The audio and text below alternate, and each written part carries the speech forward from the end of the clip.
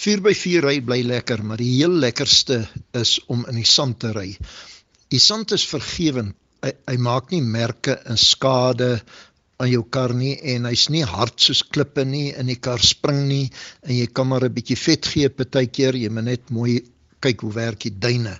Nou, ons was in Mei maand daar in Loederits gewees, en daar het ons van die hoogste duine in die wêreld gery, en hulle is loodreg oor die 100 meter waar ons moet op en waar ons moet af. Nou, die hoek waarteen ons gaan is so 38 grade, en dit is nogal senuweetergend, maar ons hou by reëls, ons ry reguit op en af, nooit skynstene duin nie, maar nou is daar party mense daar in Dubai en by Doha in Katar, waar die ouens geen respek het vir 'n duin nie, hulle ry hom, en hulle ry baie en elke dag, party daar is daar so baie toeriste, dat daar so oor die 700 4x4 voertuie in die duine is, maar hulle het in Dubai afgemete areas, waar elke, noem het 'n konsessiehouer, mag ry, maar ek verstaan by Doha as die ouens lekker rof.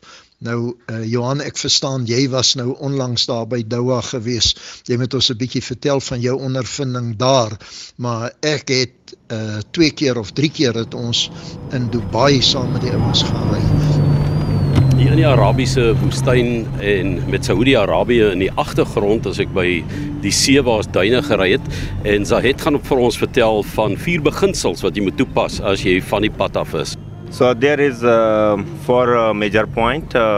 This is different from the road driving.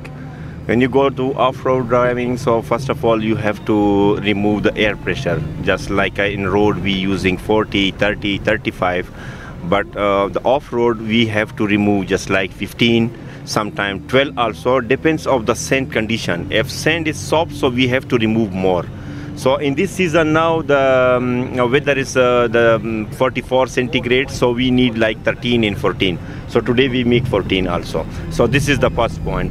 Dan gaan daai ou, ons ry met Land Cruiser stasiewaans, dan is hy vol met mense, dan gaan daai ou op teen die duin, en net voor hy bo is, dan draai hy dwars, dan ry hy dwars teen die duin, wat heeltemal teen ons reëls is, en dan net soos die boonste wiele begin tiep, dan swaai hy af, en dan gee hy vet, laat hy bars, dan gaan hy deur die laagte, dan gaan hy die ander kantste duin in die oorkant op, en net voor hy bo is, dan draai hy weer dwars, en dan maak hy so 'n U-draai, en dan kom hy af, en daai duine is skerp, dit is 30, 35, 38 grade, as jy daar bo aan die rol kom, jy sal vir die hele week rol voor jy onder is.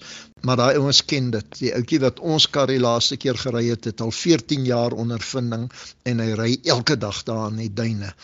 Maar nou gaan dit, laat hy opgaan en laat hy bo draai, maar laat hy so 'n bietjie te laat draai, dan gaan hy oor die duin, dan rol hy oor die duin, dit voel of hy rol, want hy skuur op sy pens oor die duin, maar as hy aan die ander kant kom, dan wys sy wiele klaar in die regte rigting, dan gaan hy af, en dan laat waai hy daai afdraande af, gelukkig, hy het nie skerp hoeke onder nie, dan vat hy daai laagte deur, en dan gaan hy die oorkantste duin op en op en op en op, en net voor hy bo is, draai hy weer, en dan kom hy weer terug.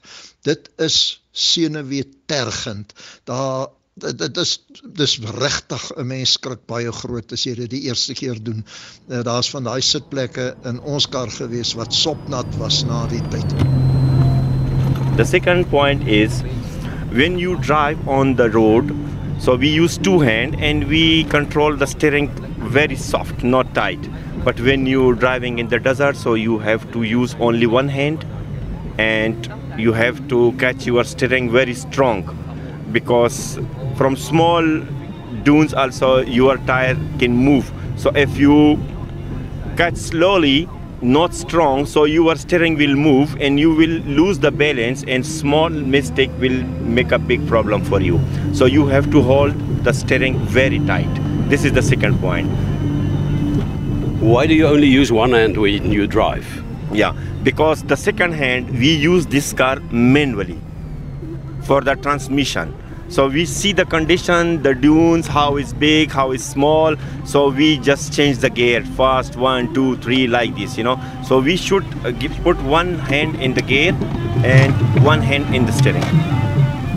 En dan doen hulle weer ander tipe goede, dat hy gaan reguit oor die duin, ander kant af, hy spring hom so bietjie deur die lug, hy ry en ons gaan oor en oor die duine op tot die hoogste punt en swaai aan die ander kant af, en solank as wat hy die voertuig aan die loop hou, het hy nie 'n gevaar nie, maar as hy sou stol of hy sou stop, dan het jy die gevaar, want teen daai hoek, jy weet, hulle noem het wall of death, is jy so tienieskynste ry, maar jou momentum hou jou reg op. Nou as jy op so 'n slag stol of vashaak in die lossand, dan is daar net een manier, dan rol jy af. Jy sien ook gereeld op die videoclips van die mense daar in daai wêrelde wat nou begin oefen en hoe rol hulle die voertuie en hoe sukkel hulle, maar die ouens wat die passasiers saamneem, is baie goed geoefen.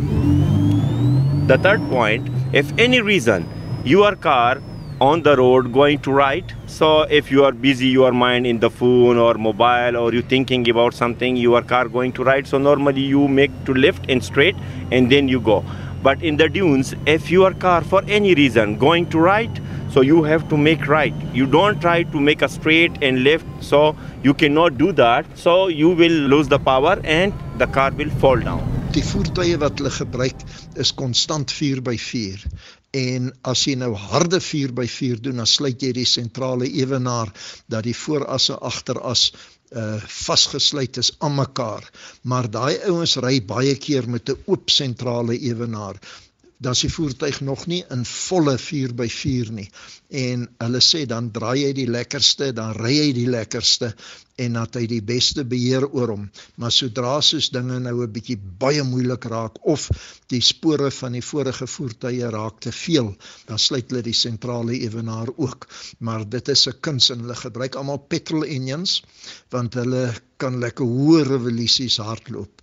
En so hier en daar, deesdae het hulle baie outomatiese voertuie. Die eerste tyd het hulle almal handratvoertuie gehad, dat jy hom in die handrat kan vasvat, dat hy nie oorsit nie, maar nou die nuutste outomatiese radkaste is fantasties. As jy hom op hierdie Tiptronic ry, dan sit hy baie gladder oor. Niemand kan 'n koppelaar so vinnig werk soos wat daai radkas oorsit nie. En dan is hy baie lekker in die sand, dat tel jy ook lekker spoed op. And the fourth thing is, on the road, the front tire is dangerous for any reason. If this is removed or tire blast for any reason, so this is very dangerous on the road. But in the off-road, when you drive in the desert, so the main tire is not dangerous because you have very soft sand. If for any reason tire blast or removed from the rim, so the tire will go down to stuck. The car will not move, so you will be safe. But the back tire is very dangerous. If for any reason this is removed or blast, so the car will fall down. Thank you very much. How can we stop there to take a picture?